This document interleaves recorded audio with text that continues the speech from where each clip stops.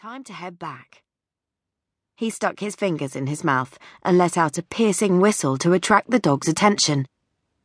Griff determinedly ignored him, like a 5-year-old in a playground, desperate for one more go on the slide. Well, he'd only been back in the UK for a week. They were just getting to know each other. Cupping his hands around his mouth, Josh called out with authority, "Griff, here, now!" Bloody delinquent animal, he was doing it on purpose, and to think he'd believed Dot when she'd told him the outrageous lie that the dog was well trained. Josh made his way down to the water's edge, kicked off his deck shoes, and at the third attempt managed to grab hold of Griff, snapping the lead onto his collar and hauling him up onto the sand. The tail end of a wave caught them, soaking into the leg of his jeans. He gave the dog a stern as possible glare, and Griff returned it with a naughty, unrepentant tail wag. God, the sea was freezing.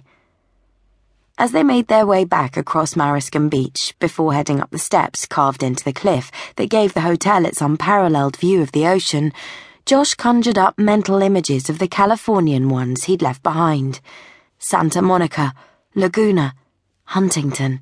Amazing stretches of sand, world-class waves, year-round perfect weather. But it hadn't been the UK, had it? It hadn't been home. And most of the time he'd been too busy working with people he didn't even like to take advantage of the surfing opportunities, which was why he'd taken the executive decision to walk away, leave that artificial, stress-filled world behind him, and aim instead for a better quality of life in the company of people he might actually enjoy spending time with. That was the plan, anyway. After the Go Destry debacle, he never wanted to see another spoilt, whiny American teenager in his life. Right, now you rest your chin on your left hand, and you lean back a bit, and you two tilt your heads up so you can both see your mum.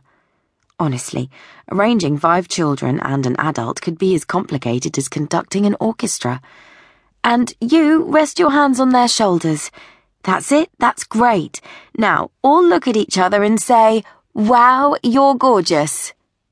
The brothers and sisters yelled it to each other, then burst out laughing, and Sophie snapped away, firing off 15 or 20 shots.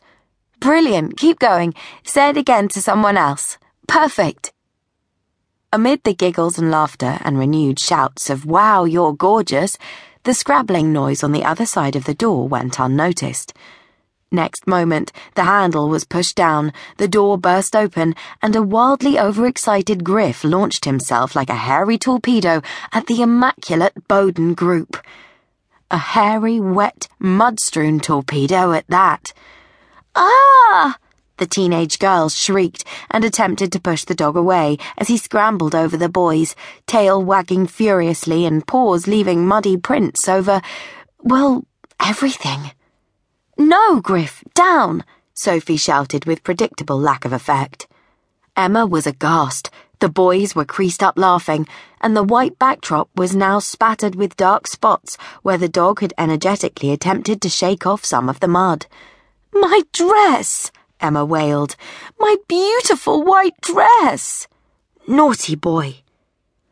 Putting down her nick-on, Sophie managed to catch Griff and scoop him up into her arms. Although it hadn't been his fault, shaking her head apologetically at Emma, she said, "I'll be back in a minute." Outside the living room, she saw at once what had happened. At the far end of the hallway, by the entrance, a tall figure stood with his back to her. His dark hair was slicked back and wet from the rain. He was wearing a sodden grey and white shirt and jeans, and talking rapidly into the phone he was holding in his right hand. From his left dangled a thin leather lead with no dog on the end of it. As Sophie made her approach, she heard him say, "Okay, no problem. I'll get that sorted. Bye." Then he hung up and slid the phone into the back pocket of his jeans.